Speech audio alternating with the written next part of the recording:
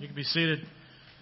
Thanks, Joy and team, for stepping in. Hannah's one of the about 80 ladies at the women's retreat, so did a great job.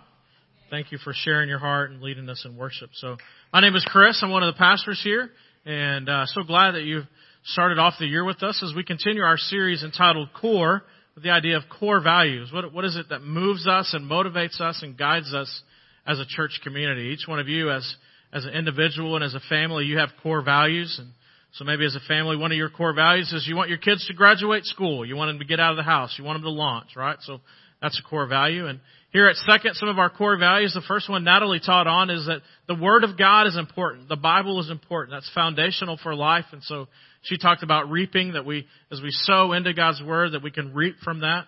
And then last week we talked about this idea of grace, with the notion of no perfect people allowed. Of what does it look like for a church community that is grace-centric and built around grace, and that we can all come here and do life together in our messiness, and we're all allowed. However, as I said, the very last thing, it says, but we can't stay there. We can't stop and just be a place where everyone's received.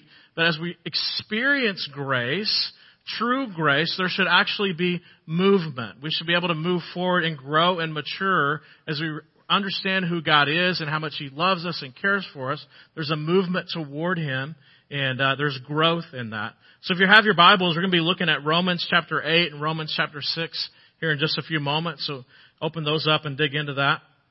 No perfect people are allowed, but you can't just stay there. You have to continue to grow. Paul says it this way in 1 Corinthians chapter 3, verse 6. He says, I, Paul, planted the seeds in your hearts, and Apollos watered it, but it was God who made it grow. In other words, as we grow in our relationship with Christ, God is the one that's moving us. He's the one that leans into us, and we respond to Him or not respond to Him. So if we choose to not respond, then there won't be growth. But if we choose to respond, then God and us together in those moments, we're submitting our lives, we're submitting our hearts, we're submitting our agenda to Him. And in that, there begins to have growth. As we align our hearts and minds and souls with Him, there's growth and movement toward Him. But God does that. God's the motivator and the bringer of that in conjunction with us. Then also in John chapter 15, verse 5, Jesus says it this way. Yes, I am the vine. This is Jesus is the vine. And you, as followers of Jesus, are the branches. Those who remain in me and I in them will produce much fruit. So this is this relationship thing. Again, as we submit to the vine, as we submit to the Father, there's growth that happens. And there's this covenant that happens in there. So fruit is happening because of the fact that the vine is giving us the nutrients to grow and to produce fruit. For apart from me, you can do nothing. So in other words, again, that we have to be attached to and tied to the vine, to Jesus and to God the Father through the submission of, hey, there's this relationship piece and this is going back and forth. And there are moments in the covenant where we can say, God, I don't want to be a part of this. You're pushing me. You're pulling me in some ways that I don't understand. I don't want to be a part of. And we can literally kind of push pause on what God wants to do in our life. And this is that stuff that Jesus is talking about and Paul talks about as well. How many of you love math? All right, 3 of you, and all of you are CPAs. That's good. So it's tax time. So I'm going to give you some formulas, some math formulas that I want you to grasp. So this should be in your notes. If not, make it. Here's the first thing. Church plus do this minus don't do that equals behavior modification.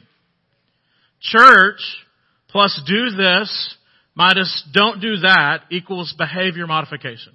In other words, there's this thing that if you're around church long enough, if you're around religious people long enough, you will gather this idea that if I can do certain things or I need to do certain things. And so in a New Testament church, some of the things we talk about are read your Bible, pray, come to church, get in a group, go on a mission trip, all those different things. Do some of these things, and then we have a tendency, if we're around long enough, that we think if we just check these boxes off, then growth happens.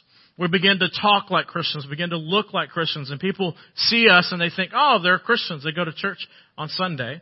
And then we also say, hey, don't do this. And so, if you've been around a Baptist church long enough, you know what you're not supposed to do, right? And so all that stuff. And so before you know it, you have behavior that's been modified and there's not been heart transformation. And so The difference is when we grow into a community of grace and live in a community of grace, and there's authentic spiritual community, then transformation happens in the heart. Because in a place of grace, in a place where there's authentic spiritual community, we begin to allow ourselves to take off our masks, to take off our costumes, to take off the things that make us Christian, that we've modified behavior, and we begin to live in the freedom of what it means to live together in grace and to live together into community. And we begin to grow because we understand that we're already accepted in Christ. We don't have to pretend anymore. We don't have to put on masks. We don't have to put on costumes. So I can find some people in a grace-filled community to do life with that I no longer have to hide anymore. And when I don't have to hide anymore, then that's where grace resides. And in that grace, then growth happens. Because in that grace, there's reproof, there's discipline, there's love, there's challenge, there's those moments where you're 1 degree off course that a friend can put their arm around side of you and pull you in and say, hey, we're off course, let's get back on course together. So grace plus authentic spiritual community equals heart and life transformation. But here's the deal. Here's what I wholeheartedly believe. We want to be known, but we don't truly want to be known. And so we struggle with this. This idea of grace and authentic spiritual community means that whenever I begin doing life with someone on the level that I've removed my mask and I've removed the costumes, I've removed the things that I've put around me to protect me, to give my life value, and I'm truly just me in front of other people, that's scary. Because we want not to be judged. We want not to be rejected. We want not to all the different things that are there. But in true, authentic community with a grace base, life and heart transformation takes place because we can be our true selves in that moment. We need to keep growing. That's where maturity begins to happen. Because, we know what maturity looks like, right? A baby comes out and mom and dad take care of everything. They try to figure out, is this a cry that's for hunger? Is this a cry for hurt? Is this a cry for sleep? And based upon those communications, we change the diaper, we feed them. But hopefully when a child gets to like 14 or 15, they're not using the same basis of communication and still needing to be taken care of by their parents because they're growing up. And so hopefully whenever your kids are 22, 23, 24, 25, they're launching out of the house because they've matured to a level where they can do some things on their own. Like literally feed themselves and pay the bills. Am I right? And so the same is true in our spiritual life. That at that first moment that we come and we say yes to Jesus, yes, we're going to be like little babes. There's so much we don't know, and others are going to have to help feed us and share into us.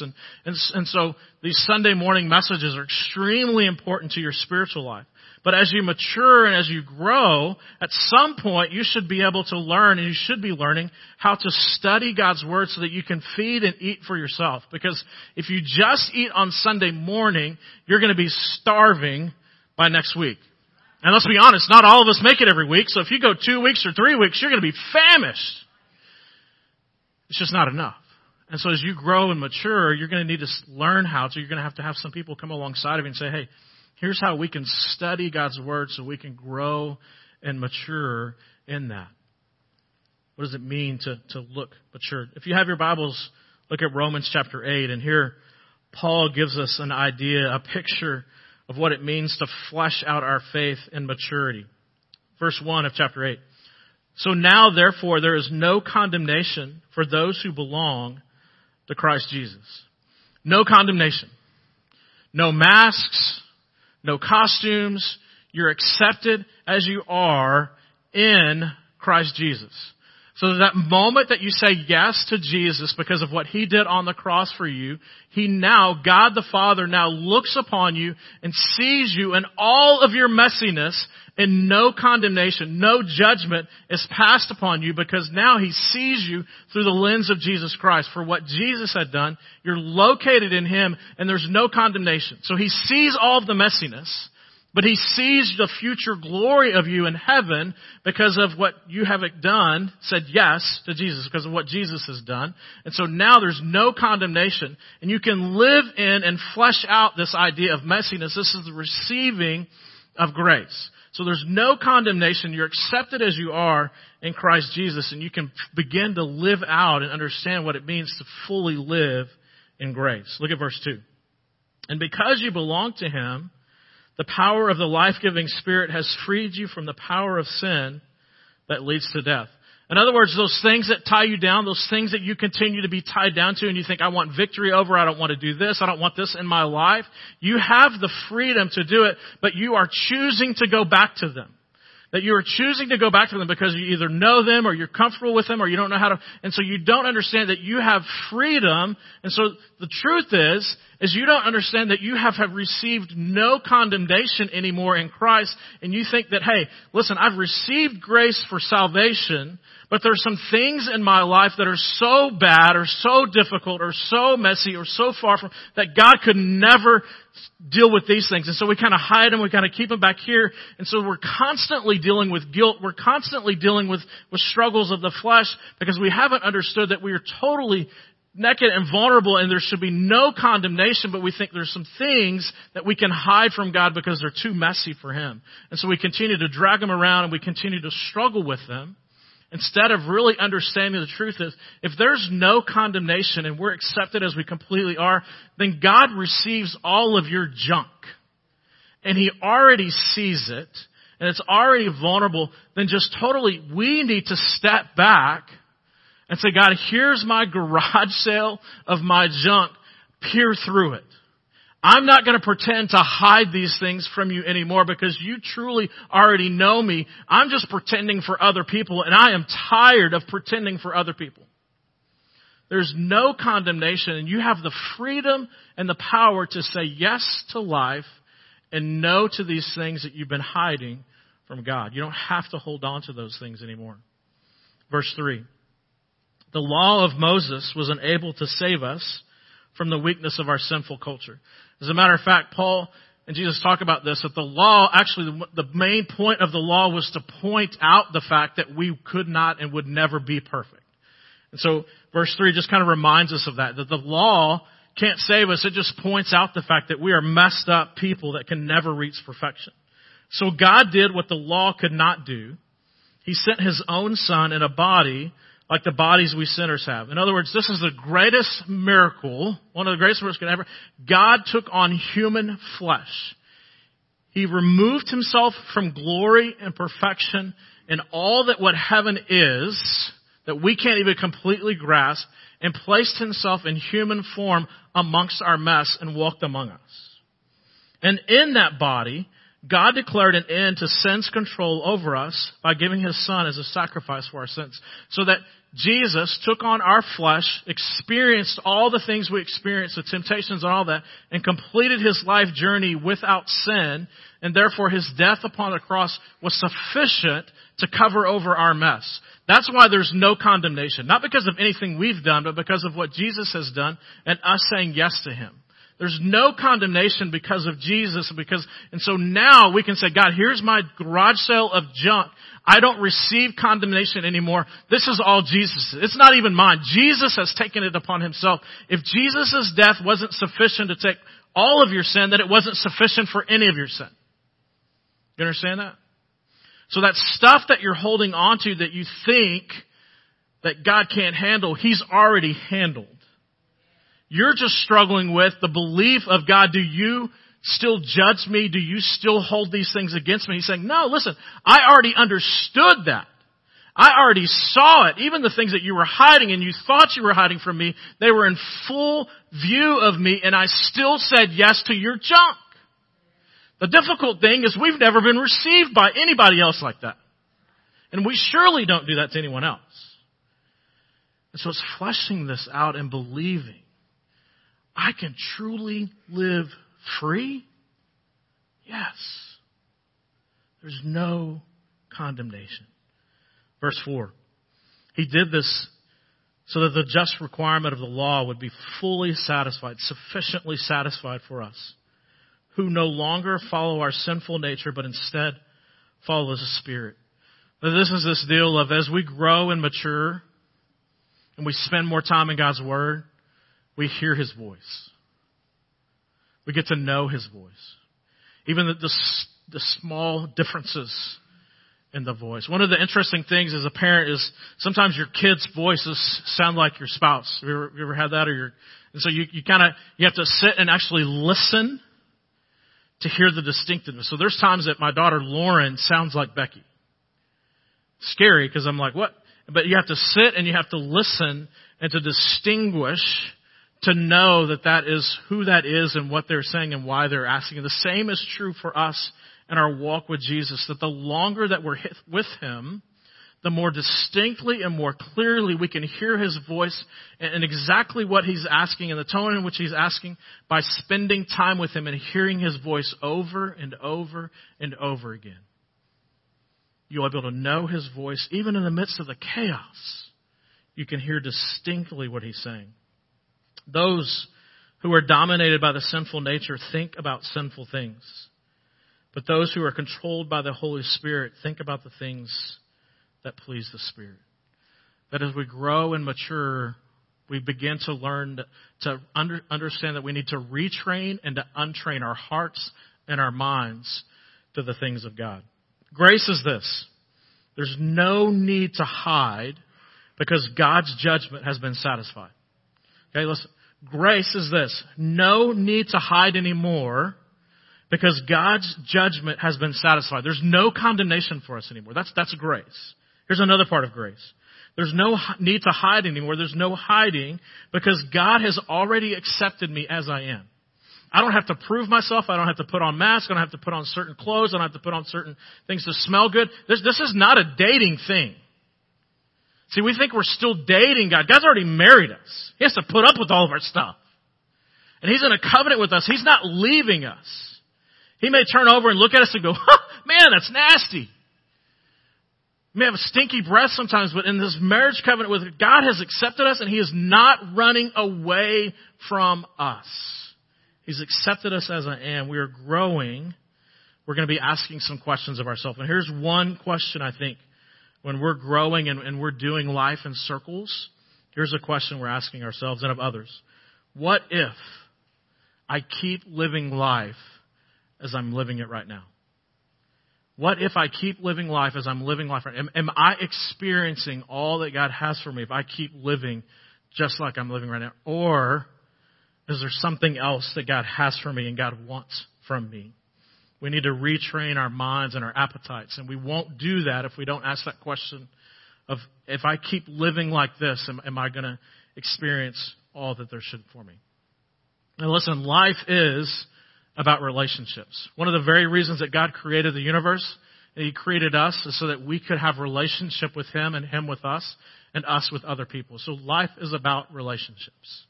And so that's why the beauty of doing life in circles and not in rows is extremely important, because as we gather together in circles, we're doing life and we're doing relationships. So when you gather into a place like on Sunday morning or we're sitting in rows, those are good things. You're hearing God's Word, you're worshiping together, and that's a good thing. But deeper life growth and heart transformation takes place in circles. Imagine when you gather around a dinner table, you're around, usually in a circular type thing, and you're talking and you're eating and you're having conversation with one another. You're fleshing out the news of the day. You're talking about life and all of that. So as you gather together in a life group where it's a couple of people gathering over coffee, you're talking about and you're fleshing out faith. And there's something that happens even on a deeper level, heart transformation level, as you're in there fleshing this out and asking questions of one another. So the relationships that we need for a dynamic, thriving spiritual life is one. In Matthew chapter 22, verses 36 and following, it says Jesus was asked the question, what's the most important commandment? And Jesus responds, love the Lord your God with all your heart, with all your soul, with all your mind, and love your neighbor as much as you love yourself. So there's three relationships right there. Love God, love your neighbor, and love yourself. And then the other one, in John 13, verses 34 and 35, Jesus tells us, hey, we are to love each other as a church community so well that, one, people look at us and say, wow, I want to be a part of that community. And also it shows that we are disciples, that we are followers of Jesus by the way that we love each other. And sometimes churches are known for how they don't love each other. And people run away from that. Well, what does it look like for us in those relationships? Our relationship with God. That's the foundation for how we treat other people. Our relationship here impacts our relationships here. Our vertical relationship with God impacts our horizontal relationships with people, our relationships with our neighbors. That's one of the ways that God says, hey, listen, if you want to find out and ask the question, how are you doing at loving God? God says, how are you doing at loving your neighbor? There's this movement from there's a lot less of us and them to a lot more of us. Because our neighbors begin to look like us when we begin to see with God's eyes and with Jesus' eyes, we begin to weep over everyone because everyone has mess and we need to be jumping in to the mess with our neighbors. Also, our relationship with ourselves. One of the reasons I think that mental health is continuing to grow and we're struggling with it is we don't really love ourselves very well. And it's because we are stuck in this mindset of we're condemned and we struggle with being judged and judgment, and we're trying to keep up with the Joneses, and so we're buying masks as fast as we can buy, we're buying costumes as fast as we can, we're buying bigger houses and cars, and we're doing all these things in the pursuit of loving ourselves. And in the pursuit of loving ourselves, we've forgotten that God already loves us. And so we're seeking something that's already provided, but we've just forgotten it or don't fully believe it. And then also our relationship with the church community. That as we do life together, as we love each other, people look at that, as we take care of each other and do things for each other, that people go, man, I want to have some friends.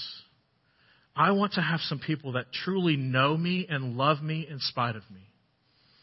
That the deepest longing of our hearts is to be known. It's to be known. But what do we run from in church most of the time? Being known. You know, the last thing that most of us, when we get involved in a church organization, one of the last things we do is get into a smaller group because we're going to get known. We might find out a little about it. And so why? Because sometimes we've been rejected. Trust has been broken. There's reasons why. But to do church community, grace plus authentic spiritual community equals life transformation. We're running from the very thing we need the most. So what are some things we can do when we circle up, when we get together? Here's a couple of questions, a couple of thoughts. One is accept and encourage each other as often as possible. So as you get together in your life group, as you get together with some guys that are ladies that are followers of Christ, as you're telling your story, you kind of go, accept one another and encourage. Hey, I've been there. Or, hey, I'm going to walk with you through this. Or, hey, how can I help you through this? There's, again, not a place of condemnation, but a place of acceptance and a place of grace. Another one, ask questions often, but give advice only with permission. Now, this is one that I'm still being trained on because I'm married. Okay, and so I'm a fixer. And so there's a lot of times where Becky's like, hey, I want to tell you about something. And she's learned now to tell me, look, I just need you to listen. I don't need you to solve it. I don't need you to fix me. I don't need you to do whatever. I just need you to sit and listen and to hear me and to know where I'm at so that you can at least know where I'm at and join me. And that's what more of us need to do with one another. Is so many times we're talking and we hear something, we think, oh man, I can fix that. Or man, I can help you with that. Or man, and in reality, what they're saying is like, just join with me in my story and not fix me. Just be with me in it. And so that is the principle that I want you to grasp this morning is, listen, as we do life together, that there's moments where people are going to share stories. Just listen and don't fix. Now, there may come a moment where the Spirit comes on and says, hey, can I share this with you? And sure, yeah, if they say yes, then yes. Here's some of the questions you can ask each other. What do you think God is trying to do in your life right now? What do you think God is trying to do in your life right now? That's a great question to ask people that you're doing life with. Another one. What one relationship area, relationship with God, your relationship with your neighbor, yourself, church, what's one relationship area you need to focus in on right now that you need to kind of pay attention to in adulting and maturing and grow in that area? Then also, what is one thing you will do this week to allow God to grow you in this area? What's one thing you're going to do? You've already said, hey, this is an area I need to grow. What's one area that you're going to take some intentional steps to do that? So you know, maybe, hey, I need to open up God's Word and spend some quiet time. I need to pray. I need to go to church more often. Whatever that is, to do some of those things. Also, another one. Give reproof only when necessary. That there's going to come times where you're doing life with people, and you're going to know that, hey, you need to put your arm around someone and say, hey, listen, I love you, and because I love you, let's talk about this. and that they may be 1 degree or 2 degree or 3 degrees off. And so as you lovingly, we're going to turn together and we're going to walk together in the direction that God wants from us. And that's something that only happens in relationship, that only happens when you've done life with someone for a long enough, that they will trust you, that as you put your arm around them and you talk about some deep things of life and there's correction happening, that you together can walk and correct and move in the place so that you both together are moving and walking toward Jesus and into that and not into a place of condemnation and judgment. Because that's what we fear, that's what we think most of the times is going to happen with correction and reproof. But this is also a notion of maturity. When you're mature, you have people in your life that can tell you the truth. That they can say to you, hey, Chris, this is something that's not correct in your life, or these are some things you're struggling with, or I notice I want to help speak truth into you so that you can get corrected and that we receive it. Now, it may hurt. It may hurt your pride. It may not be something you want to hear, but if you, as an adult, we receive it, begin to think about how can we apply it, and it changes us and moves us. You see it in athletes all the time. You see it in musicians all the time. A musician that wants to get better, what do? They go to a teacher and a coach, and they're constantly being corrected and criticized. And when they receive that correction and they act upon it, then they become a better guitar player. They become a better vocalist because they hear that the intention of the teacher's voice is that they want to see them grow and become better at what they're doing. The same is true for us, is that there's times that we need to submit ourselves to some people that love us and care for us, and they're coaching us and they're moving us toward Jesus.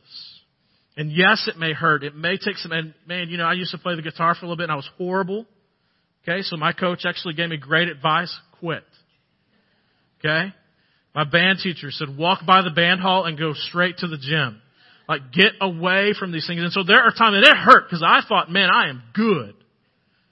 Like, I'm the next coming of John Lennon. You know what I mean? You ever feel like that? And then if someone says, no, you are not. Some of us, people are telling us, no, you need to stop. You need to step away from some friendships. You need to step away from some things. And you're thinking, I got this. And you don't. Correction is good. Finally, condemn never. Protect confidentiality always. In other words, good friends can tell you their deepest, darkest mess and know that you're a vault. Not only they know that there's not going to be condemnation, but they know that you're going to walk away, and it is literally as far as from the east as from the west. They're not going to think about it anymore. It's gone. They can't pass it on because they've forgotten it. That's what true friendship is. That in those moments where you can share some of those deep, dark things, that it is gone. Now listen, some of you have a spirit of gossip, and you need to tell people, I can't receive this because I will gossip it. That's a part of you growing and maturing. And you need to be able to be wise enough to know who you can share with. Because some of you have been hurt by people that you thought you were friends, but they have a spirit of gossip, or they're not mature enough to handle your stuff. They're still in with their own things and they haven't received and understand what it means to live life without condemnation. They don't understand what grace is, and so they're going to put you down so they can lift themselves up.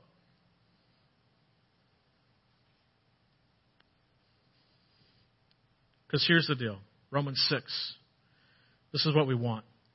Life change happens best in circles, not rows, because of Romans chapter 6. Do not let sin control the way you live. Do not give in to sinful desires anymore. The way that happens is someone knows you. You've received grace. There's no condemnation. People know you. Do not let any part of your body become an instrument of evil to serve sin. Instead, give yourselves completely over to God. For you were once dead, but now you have new life. So use your whole body as an instrument to do what is right for the glory of God. Sin no longer masters you. Right? If you don't have to wear masks, if you don't have to wear costumes, it doesn't master you anymore. For you no longer live under the requirements of the law. You don't have to pretend to do church. You are a follower in Jesus. Instead, you live under the freedom of God's grace. Fully known and accepted. Just as you are. That's the beauty of grace. As we understand grace and we get into some friendships where we do circles together and begin to delve into some stuff, growth begins to happen. and you begin to understand there's no condemnation on me other than what I place and what I allow others to place on me. But in God's eyes, in Christ, I am free from this stuff. And now I'm going to live in it. And I'm going to find a couple of people that want to live in it with me, that know me and know my stuff, so that I can grow and experience what it means to have freedom, true freedom in Christ. Let's pray together. Father, this is tough stuff. Father, we all want to be known, but we don't want to be not known. Father, I pray you would give us, each one of us in this place, just a heart of saying, God, I want to know you, and I want to know what a life without condemnation is. I want to experience living under your grace, what it really looks like. Father, I'm tired of wearing masks. I'm tired of wearing costumes. I'm tired of doing things and buying things and trying to make myself look a certain thing or certain level or whatever that is that I'm pursuing, that I'm trying to find worth and value from others instead of worth and value from you and you alone. Father, will you give me belief where there's unbelief still in my heart? The belief that there truly is no condemnation in you. A belief that grace covers all of my sins, all of my messiness, even the stuff that I don't know if I will ever be able to tell even the closest of friends, that you can know it and still accept me as I am. Father, I pray that as we leave this place this morning, that every person knows that grace and that love. It's in your Son.